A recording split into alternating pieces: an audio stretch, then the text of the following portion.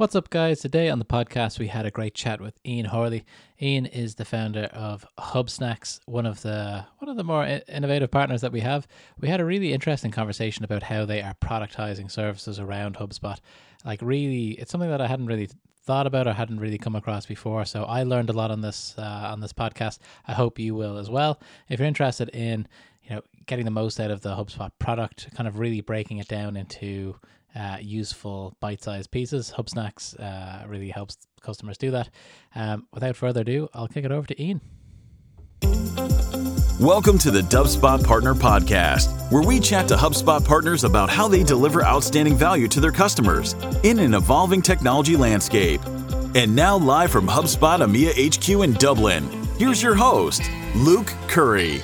What's up, guys? Welcome to another episode of the HubSpot Partner Podcast. I'm here live out of Dublin, and I've got my guest, Ian Horley, on the phone. How are you doing, Ian? Very good. What's good for you? I'm delighted to have you here. We just had a bit of a chat beforehand as well, and I'm really looking forward to kind of digging into the business. The partner that we're talking about today is Hubsnacks. Usually we kick these things off. I say to you, hey, Ian, how do you describe the business? Where do you guys kind of fit? How do you kind of describe the business to people when they ask you what's the story with Hubsnacks? Sure. So I'm going to try and keep the answer short for you, and then you can drag it out of me as you want to go. Okay. But if you wanted to describe it, it's been described as like the alt HubSpot agency. So it's alternative because it's not like an agency in the way that it operates and it solves problems. It is what's known out there as a productized service, which is a relatively new business model. It's less than 10 years old. And it's really where a service is broken down into small pieces and delivered more like as if it was a software product, like a SaaS product. Yeah. So you productize the pricing. So you have very simplified pricing, cancel anytime, all that kind of good stuff on a very simple plan. And then you go in and productize the service. So you break it down into all the small components, and you manage it like a product. The only difference is that it's people doing the work, not servers doing the work. But the people are working on things that are very well defined and laid out in a logical path so they can be delivered extremely efficiently. And it's 100% HubSpot. It's not only that we don't support other platforms, we don't even do anything that's non-HubSpot. We don't log into any of the other platforms. Okay, HubSpot focus. When I heard about this type of business, it was really interesting to me because this is something that was something that we tried to get going. When I used to work in direct sales in the Nordics, we were working with a partner up there, and we were trying to do kind of the same thing. We were trying to develop with them like kind of an off-the-shelf solution for a very specific use case that we were kind of seeing again and again in the Nordics. But we just couldn't make it work on their end. It didn't suit everybody, so we just kind of left it. But when I hear the kind of productization of services, it really gets me interested in see where can we go with this, what type of businesses are a good fit for this, and how this actually works in practice. So when you say that you guys are productizing, I noticed on your website, like out of all of the partners that I've worked with, because I was a partner manager for a while, and all the partners that I speak to on the podcast, I've never ever seen a buy now button on any of our things. So like is that the business model? Do people come to you guys and buy directly online, or do you have to talk to them? Is there a consultative part of that? How do you acquire customers generally? There's a few questions there. Is like, how do they buy, and do we consult? Yeah, they can by all means, if they want, hit the buy now button. It does happen. It is by no means our preferred method of dealing with things. We definitely prefer speaking to someone first. Do we do consultative stuff? That's a different thing. So people pay us before we do anything for them. That's one of the big things. So there's no long, drawn-out sales process, and I'm doing in air quotes here, where in actual fact, it's a whole bunch of free consulting to try and convince someone that you know what you're talking about before they buy from you. We prefer to do the model where we make it extremely frictionless to buy from us, very, very low risk, get in, and we actually deliver something of value first. Okay. And in that process, it's what the guys over at Shopify, for example, would refer to as the trust battery. There's nothing that does trust better than actually doing something for someone immediately, especially if it's what they asked you to do. Then they listen to you. So we make that piece very simple. And it's a great point as well. That with any type of kind of big sale, or in in the tens of thousands of euros of investment, when you're in a sales position, you do it's almost like you have to give away a lot of the kind of know-how up front to tell people what you can do for them, right? You've got to dissect the problem, all that type of stuff. But if you're kind of flipping that, inverting that on its head a little bit and saying, okay, give us just, like a small fee or whatever, and we'll deliver value right now, rather than, a 2-year plan of where we're going to get to. And once they kind of do that, is the retention quite good when you get people to actually commit to that small, kind of first step? Sure, yes. But I will go back to this idea that there is a plan. Yeah. So just because we do a small task for someone first does not mean to say there is not a plan, a growth plan. Okay. So actually that is the model. If I unpack that statement I made a moment ago a little bit further, the whole go-to-market strategy is built around do something of value for someone first. Then when you start growing the trust battery, you start putting a bit of charge into that trust battery. While you're doing that work, you then show them what else is available for them to do that is of value that they would not have spotted otherwise. Okay. And at that point, once the trust battery is good, you then say, this is what the promised land looks like. Okay. Which saves just a huge number of words and long calls, because you literally, they're watching it happen. They can see how it works immediately. And while they're doing that, we say, and here is like a roadmap of everything that could be done inside HubSpot. Okay. It's called the user journey. Nice. Okay. And that speaks to our mission as well. So once you've done that, you've shown them the land, here comes the real bit. You then make it obvious to them that you, i.e. Hubsnacks, is the path to that promised land, and that it is the shortcut path to that promised land, because everyone's looking for a shortcut. 100%. And then you make it really easy for them to pay and get on and deliver it. That's the whole go-to-market strategy for everything we did. So you do something of value. While you're doing that, you then show them what the promised land looks like, and it's someone now showing them who they trust. Show that you are then the shortcut to that promised land, and then find an easy way to pay and get out of the way. It's like putting the whole process on fast forward. People want things, up and running as soon as possible. They want to see value as soon as possible as well, because sometimes we forget that, when we're bringing on customers with HubSpot, the person who's making the decision is kind of on the hook to make sure that they get something out of that kind of quickly, because if it's not their company or whatever, and there's, investing the company's money, they're going to have to prove that it was a good decision, and sometimes if you buy any kind of enterprise software, it can take a while to even get set up or, to get moving. So this is an interesting concept. And what type of companies are kind of getting involved with this first? Is it people who are in technology and kind of are used to this buying cycle, or what type of companies are generally kind of going to you guys? The ones who either have or would like to have HubSpot, have a credit card, and can communicate in English. That's it. That's the only. That's it. It's literally that's it. Yeah. Anywhere in the world. Yeah. That's it. So they have to kind of make that decision. That's the boundary filter to get into our system. Is that then what path they take on that? Well, that's kind of guided. But to get in, that's what you're going to have. Then there's going to be some kind of cultural fit. Some people are just going to want an agency, right? They want, maybe some months of people talking about strategies and all these other things you can do which are non-HubSpot. Great. If that's what you want to do, that's superb. But actually, one of the two insights we had right at the very beginning was, first of all, the insight number one comes from the telecoms industry. You can break large things down into small chunks, and using systems thinking, you can then route them through a delivery network and assemble them on the other side. That is an extremely efficient way of delivering things at scale. That's how the whole internet works. The packets of this call between you and I right now, Luke, are big packets broken into small packets routed through an internet that is then assembled on the other side. It's exactly the model which we operate. That's the central insight that helps take the cost out and productize. Okay. I actually even teach how we do it to other agencies, by the way. So this model is also replicable. So the second real insight was that there was a market need. That's really vague, right? So let's go very specific. If you listen to Andy Ratcliffe speaking, he teaches, I think, at Stanford, and he's been CEO of some enormous companies, and Mike Maples Jr., people like that. They all talk about stages of business, but also disruption, how disruption works. And it's a word we all love to use, disruption, without knowing what it really means. And there are very few types of disruption in reality. One is you create a whole new market. Okay, expensive, big, and it's great. But the one we saw is coming into what's known as an overserved market. So you are what's called a low-end disruptor. Okay. So imagine if it's Airbnb, for example, and this does actually help your audience, because this audience is basically HubSpot customers, or either new HubSpot customers who want to be, or ones who are slightly uncertain. And it's also your sales team, your sales reps, and your customer success reps. Yeah. Right. So this is valuable understanding of why this is different.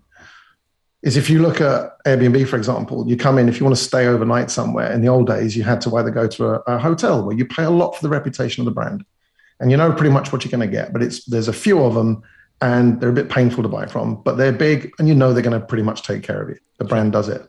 On the other hand, you could end up, having to sleep with one eye open in an absolute flea pit somewhere, in some motel or some wacky bed and breakfast owned by some really strange couple, which I've gone through myself, and you just don't know.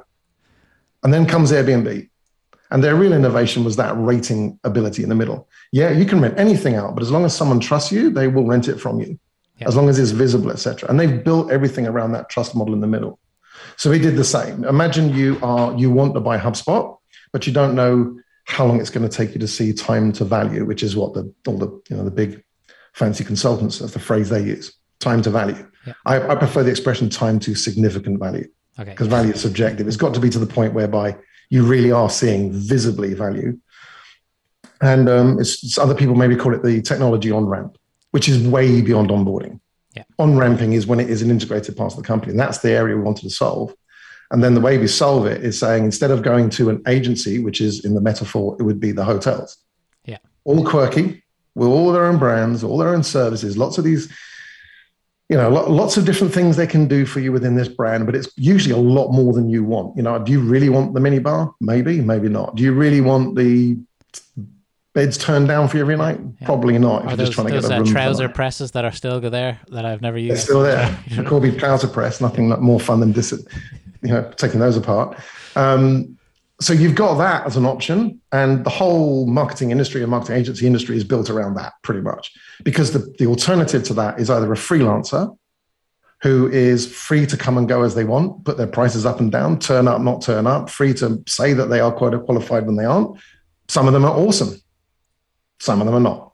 Yeah. Then you also have try and build it yourself. So in the middle of these two things, there is a massive market of people who just want HubSpot set up for them great right from the start by experts who will avoid the pitfalls and avoid all those embarrassing, painful starts or failed starts that you just described a minute ago. Yeah. They want to avoid that embarrassment. They just want that. They want to know that the person that can give them a path to get as much of a templatized, accelerated time to value and technology on-ramp as quickly as possible, with some templatized models that can be installed very efficiently and very quickly, that can then be adapted very easily afterwards with a service that means we'll also make any changes for you. And that bit in the middle is literally where HubSnacks comes in.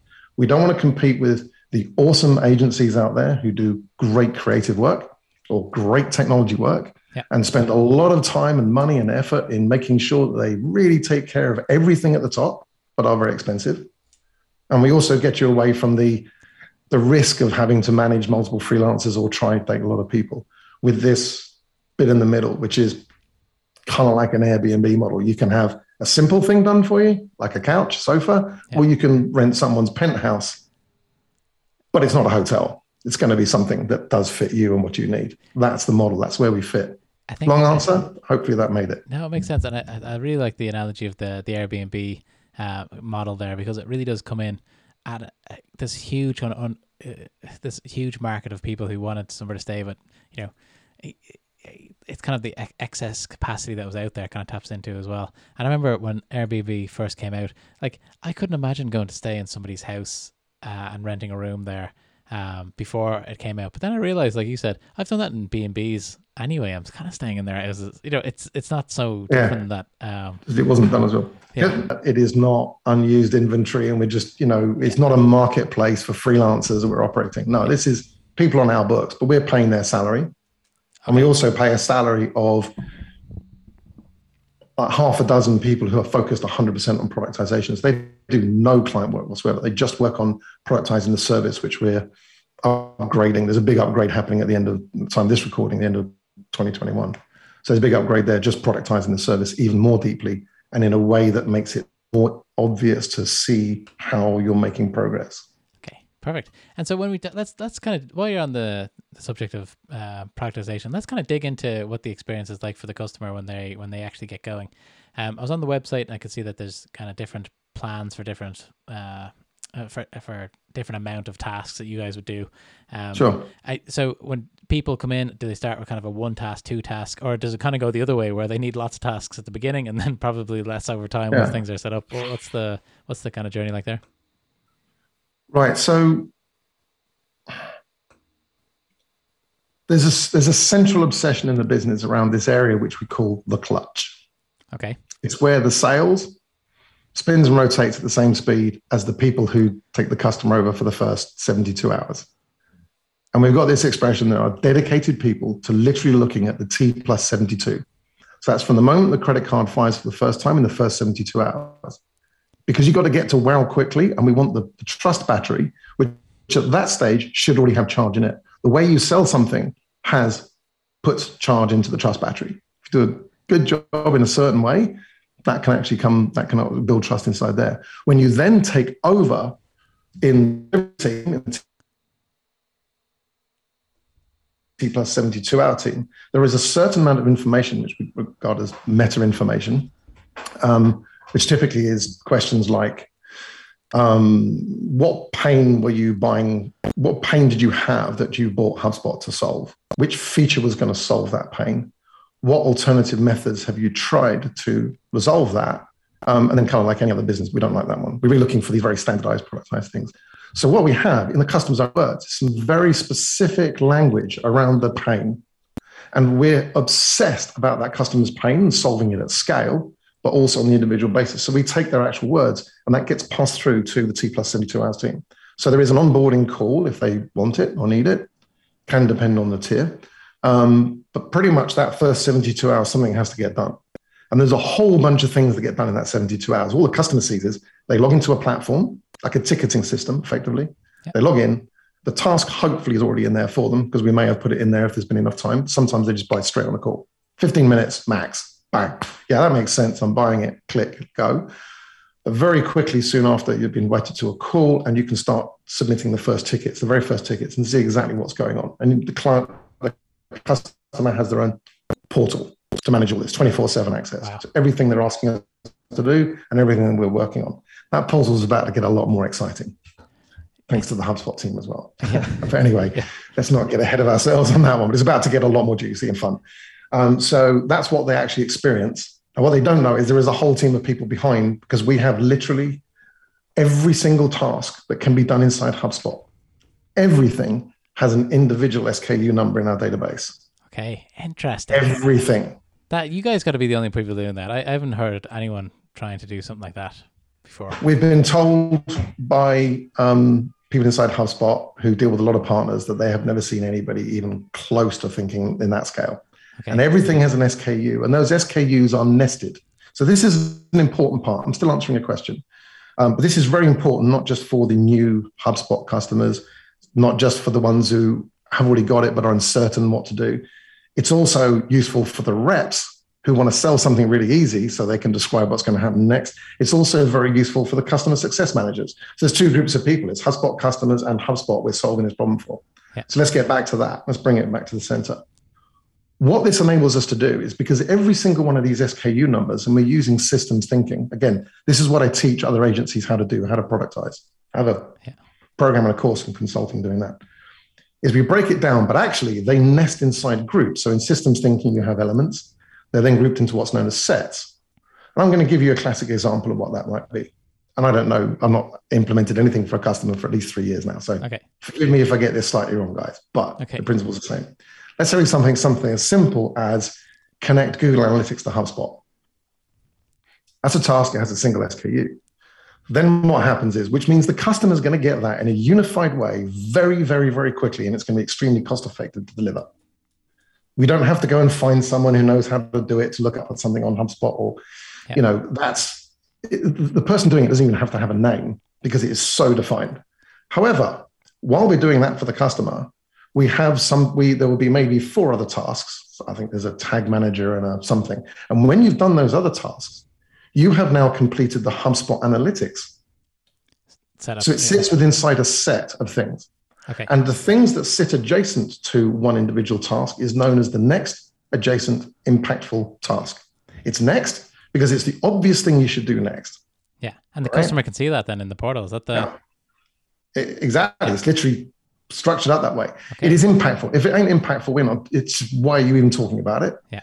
And it's a task because it's a thing that he's doing. So now what we've got is we've got a set. So what we've got is our team actually goes off in the background and does a full HubSpot audit. And it's crazy. It's 115 tasks or something just to audit the setup of everything. And we go in and take a look, and they will pick one element that we're doing for them, one set around it. And we'll go in and we'll make a recommendation to the customer saying, that's really good that we did that for you. But did you know that if you did these other 4 things, you've completed and actually done something? Now that's an extremely efficient way. And every single set has an SKU, and the sets all actually live inside another hierarchy, which is another level up, which is a subsystem. Now this goes back to the point you mentioned a minute ago about basically having made the investment in HubSpot and being the decision, and then trousers pulled down on the dance floor because it didn't work or something, which is usually because it wasn't set up right. If I use a slightly more family-friendly analogy there, it's like you're going to have a soccer match. Let's call it soccer, right? Yeah. You need to put your boots on and do the shoelaces up really thoroughly. It's not going to make you win the game, and it's not going to make you a great footballer. But you know what? If those things aren't set up right and you go and you try and kick a goal, right, especially if it's England against Germany, right, and you trip over your shoelace, you are going to look really silly at that point. Now that's a end metaphor, but the metaphor as well unpacks itself in many layers. So the thing is, you have to get those basics done right. And most people don't get those basics done right for them, because what happens is what they've really bought is they've bought a campaign or some big strategy. And all that's been set up is what's needed to get that done. When what you really need is everything set up on HubSpot done for you in a very productized, process-oriented manner, as fast and as efficiently as possible with a minimum amount of fuss. That has to be done. It's such an interesting way of looking at it from a systems point of view, a systematic point of view like that, where there's different sets and tasks to be done. Because I guess there's always going to be the, like when people are doing like digital transformation and stuff like that, where there's going to have to be a few days of like workshops to figure out where they want to go with the company and all that type of stuff. Mm-hmm. There's definitely a big market for that at the enterprise level. And, we've got partners there that are great at that and, mm-hmm. And deliver great value for customers on kind of at that end. But like a lot of times, like you're saying, those customers just kind of want to get going. They want to make sure that everything's set up properly, ready to go. If they could just hit a button, buy a SKU for this to be set up, and not have to go through. So sometimes, like one of my friends has a small business, like a small 7-figure business, and they hate buying things because it takes so much of their time. They have to go meet 3 or 4 people, different, see all the different proposals and all that type of stuff. It takes up a lot of their time. But if they can just say, okay, we just want this done, hit this button, it kind of takes out those kind of meetings that will go on forever. Interesting. Oh, absolutely. Well, I mean, so if we go back to build on that point, there's really, if you've got the HubSpot customers and HubSpot themselves, these are probably the two groups of people listening to this and want to care about this podcast, right? So inside those, you've got, on the HubSpot side, you've got the reps and success managers. On the HubSpot customer side, you've got new customers coming in who, as you say, just want to get going. They can have HubSpot set up for them while they're dating all these other big systems providers on what they're doing. And HubSpot, by the time they get to them, will all be done. Yeah. Okay. Now, there is, in the next adjacent impactful task model, there is another set of gears up, which is actually full campaigns, productized campaigns, which have been completely productized on a per task, per set, per subsystem basis. So it's literally, you can deliver a funnel in, okay, It's a bold claim, but pretty much a day, what would take an agency 2 months. Wow. We've actually, the templatization of it is done. Okay, the customer then wants to make some tweaks and changes, and depending how long that takes, it'll be there. But normally all the tweaks and changes made before anything gets done, in a normal situation, are all discussed before anyone does anything, because it's so laborious to go and do the work afterwards.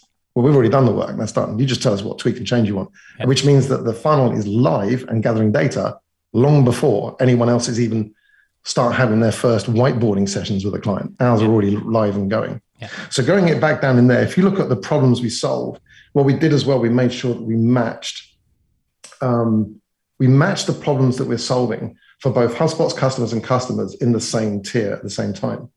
So if you look at what the primary thing that the HubSpot customer wants to know, both when they're buying the product and when they're using it, is that they've squeezed all the value fast. I say it's like a time to value is what the consultants call it. I call it time to significant value. Yeah. That's what the customer wants to know they're going to get. Now, when are we even going to see the signs of progress on this? On the other side, on the HubSpot side, we've removed the unnecessary friction from the sale. Because if you want to get the value from something, you need to have bought it and have it installed quick. So what we do is it's removing the unnecessary friction. A little bit of friction, again, to quote a Shopify terminology in the trust battery, if you have zero friction in a sale whatsoever, there's no trust that comes with it either. So it's a considered purchase. Yeah. But the considered purchase should be the HubSpot purchase. It shouldn't be, well, I'm going to pay 1 unit of cost to HubSpot, but then it has to come with an agency on the other side that's going to multiply that by 5 times at least. So the CIO goes, yeah, I love this HubSpot thing, but actually you're presenting me with a bill that's 5 times more risky for me across a 12-month period. That's what is in my budget. It's a different equation. So what we actually do is we remove that friction inside the sale on the getting it delivered side. I was going to say, it might even, those budgets sometimes come from different departments, and then it's a different type of sale trying to get access to different, it does make things a little bit messier. And I think that if, it's an interesting way of thinking about this, something I never really put too much thought into, but I can see this being, you mentioned that it's going to be, or you're aiming to disrupt that kind of at the lower end of cost. But you, at the same time, you guys still got to elite partner doing that, within HubSpot. So it's an interesting journey that you guys have been on. What's kind of next for you guys? Is there a plan for growing like headcount areas? Where are you guys going to be in 5 years? Well, that doesn't really help. So sorry, I'm going to push back on that one. That doesn't help the customer. Why would the customer give a damn about any of that? And we're focused on the customer. So all my answers are going to come back that way. Okay. How about this then? Let's look at it another way then. Let's look at what happens for the customer out of all this, because that will dictate whether we grow and how we grow. Which is a bit ironic, we have zero marketing. We've never spent a penny on marketing. No marketing people, really? No ad campaigns, nothing. Nothing from day one. No marketing. It's all been product market fit. Wow. Because we're at the second stage of growth. We had the insight in 2017 to 18. Spent 2 to 3 years actually working out the exact way that we are then going to the value proposition that means that we can deliver at scale a reliable method of that, Yeah. And the growth phase doesn't actually start, to actually also answer your question, until next year. We will start building the sales team. So we're actually recruiting salespeople right now. We're probably looking for about 8 to 10 in the next 6 months. Okay. So basically, having squeezed all the value out of it and solved the tech on-ramp component for the customer, the next thing is we want to make sure that they avoid the pitfalls of getting that time to value, causing the embarrassing false starts. And what that does on the HubSpot side of things for the customer success team, because that's now who it is to take care of it, is that you keep the sale, right? You actually, in this early time period, the trust battery is going, you keep the sale and it sticks. But then comes the more interesting bit. Once you get over that little first phase, HubSpot's mission is grow. It's actually something to do with millions of customers, but millions of companies, but it's basically grow better. Yeah. Okay. So our mission, not to add the vision, the vision is by the time somebody has thought of something to do in HubSpot, it is already in their portal, ready to be populated with their content by the time they've thought about it. And yeah, we are very, very close to that. The first 24 hours of that vision statement, obviously, because everyone was telling me I was insane. This was 2018. I went, yeah. Within 48 hours, we worked out the principles, how it could be done. We were testing it in the lab already within 6 months, and it was working. We were down to within some hours. Now we have live customer trials going on now. They don't know they're in trials, but quite literally, by the time they thought about it, we already have an entire funnel in their portal ready to be delivered, ready for them to tweak their words or whatever. Done by the time they've even thought about it. So That's the vision. We're getting close to doing, but we're not doing that at scale yet. Then there is the mission, which is the really important bit, which is all about the customer. So what that is that by using Hub Snacks, by the actual act of using it and watching these things being done, the user, which is the marketer or the salesperson, whatever it is, becomes the hero in helping their company grow better using HubSpot.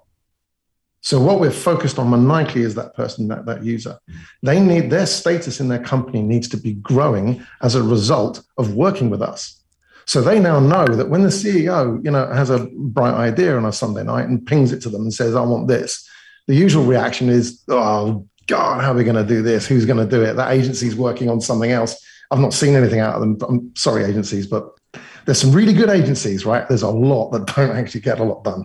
That's just it's just the nature of the business, right? Okay. So, and they've got that, but they go, if they've seen Hub Snacks consistently deliver stuff really fast, they know they've got this, they get something delivered, they go straight back to the CEO and say, look at this. Now their status goes up.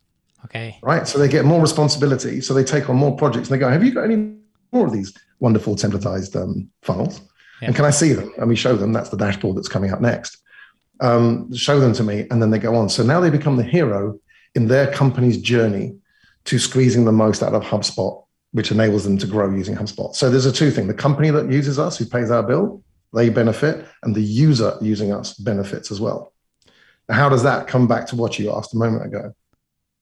Well, if you look on the other side of the equation for HubSpot, what's HubSpot looking to do? HubSpot's trying to grow their trust battery with a customer, right?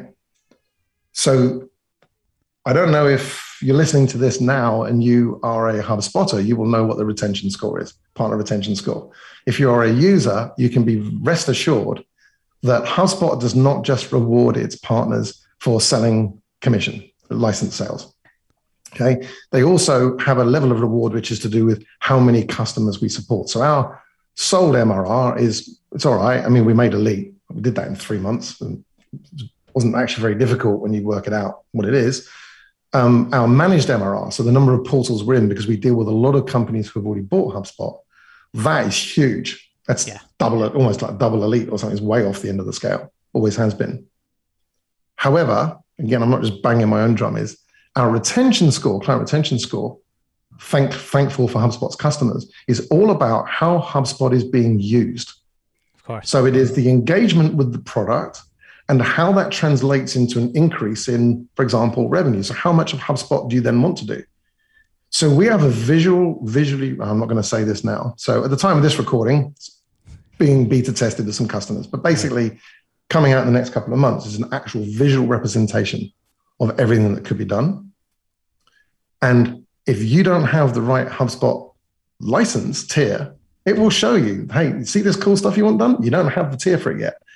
But it provides the customer with the empirical evidence that stuff gets done, value gets delivered in time, the on-ramp is painless, and therefore we will spring for CMS or Service Hub or whatever it is.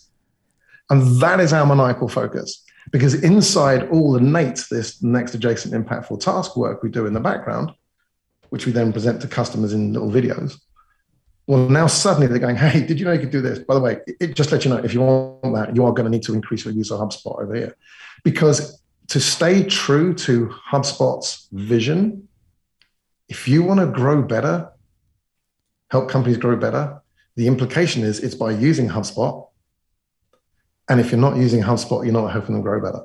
So the more you use HubSpot, the better you grow using HubSpot. And that's our piece in the puzzle. And that's the thing I want to focus on, which is why I never answer the question of, could you give me a case study of when it works? Yeah, every agency's got 2 or 3 trite case studies of their favorite thing where they grew something by 3,000%. But on this podcast, you're going to lose your listeners pretty quick within a few podcasts if it's just agencies turning up and rocking out a case study.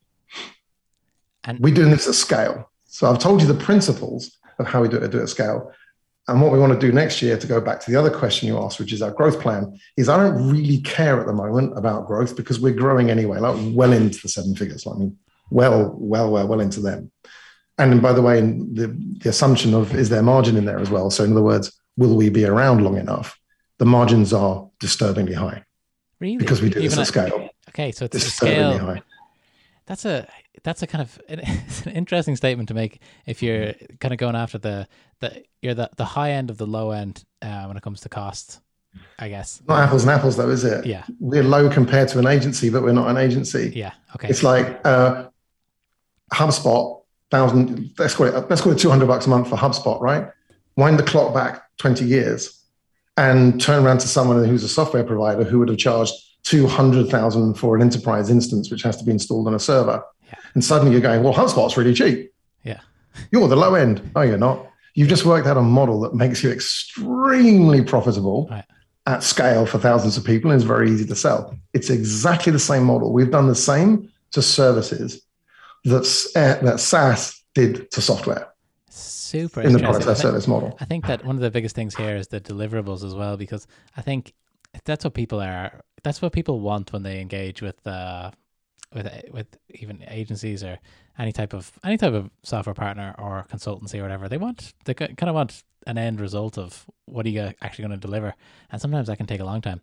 But if you guys are delivering stuff so early and like I said, you're focused on making those users superstars within their organizations, they're never going to cancel HubSpot if it's actively helping their career, and it helps their career, helps their company, and then we're fulfilling our kind of vision there as well. So I think it really does fit into what we're trying to do. It's really interesting.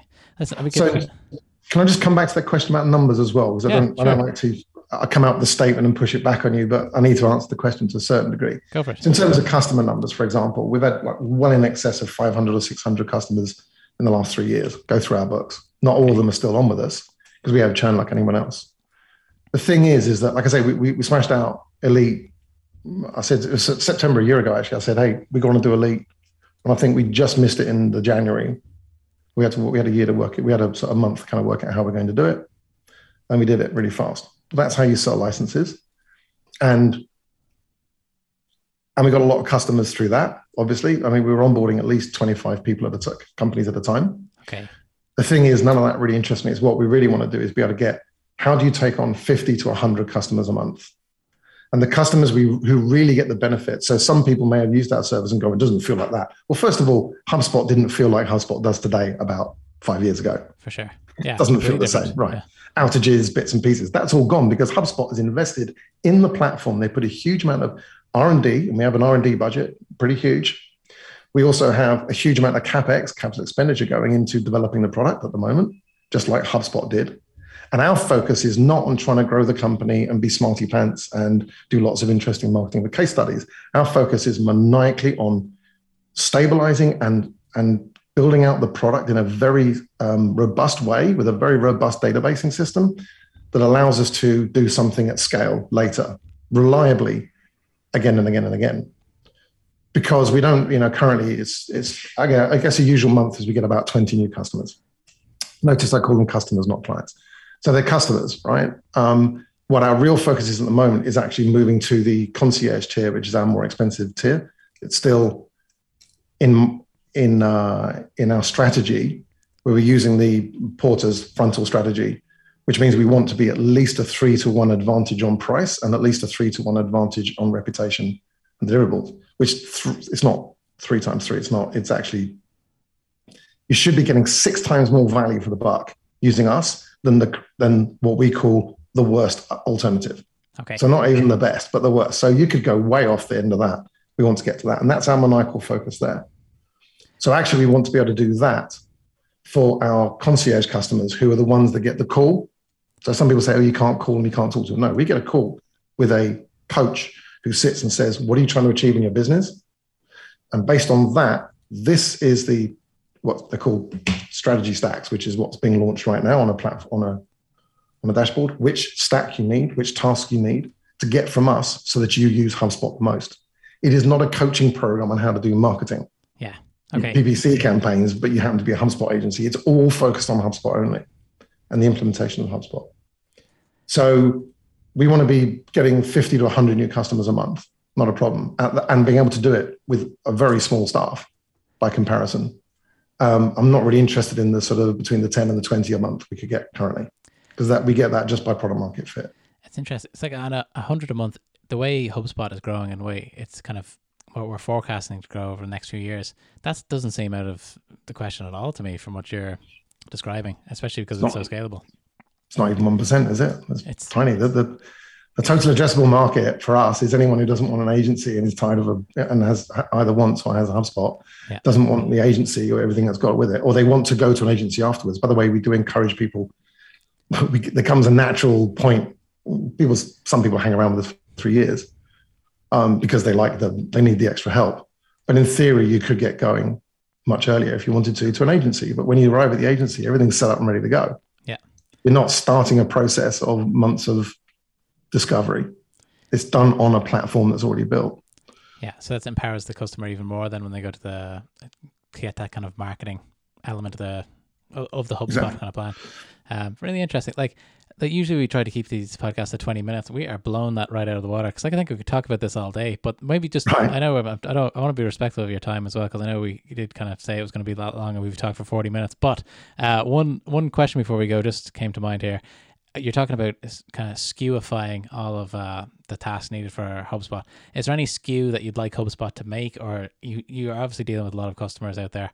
Are people asking for something that HubSpot just can't deliver, or something like that? What would, like, if you could wave a magic wand, what skew would you invent? The customer focus end.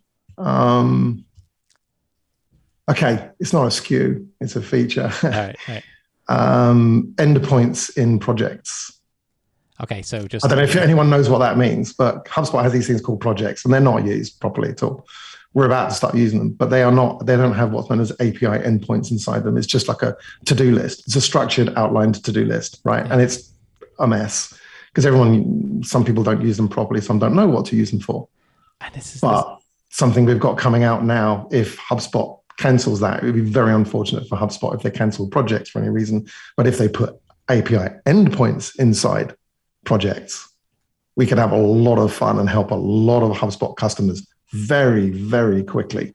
Super interesting subject for me as well, because I love a good project management tool, collaborative tool. I used like different ones with different things that I'm involved in, and it is something about HubSpot that I know like a CRM. It doesn't have to have that type of project based thing, but I just think it would be great to have something like a little bit more of a robust set of tools within the project feature. I just think, sales teams, marketing teams, everyone loves to work on something that's collaborative, especially these days when people aren't in the office. Like, so I think that if we can build something like that where there's those endpoints where you can put in information in and out. Yeah, well, I mean, you could build it, of course. We could build it in a client's portal and stuff and push it in and have just objects and all this kind of stuff to build a project thing inside there. But the thing is, that's not the problem we're really solving for in this one. Is the customers getting the benefit a bit. But I'll tell you who gets the real benefit is imagine now we've got 1,000 customers, which is probably going to be in the next couple of years or so. 1,000 customers, we're doing all this great work for them super fast. Imagine if every time we did something, we would go to because we know who their account manager is at HubSpot. Imagine now if every time something was done, a little push went out to the customer success manager and said, we just completed another SKU for this customer here. You can see it there in the portal.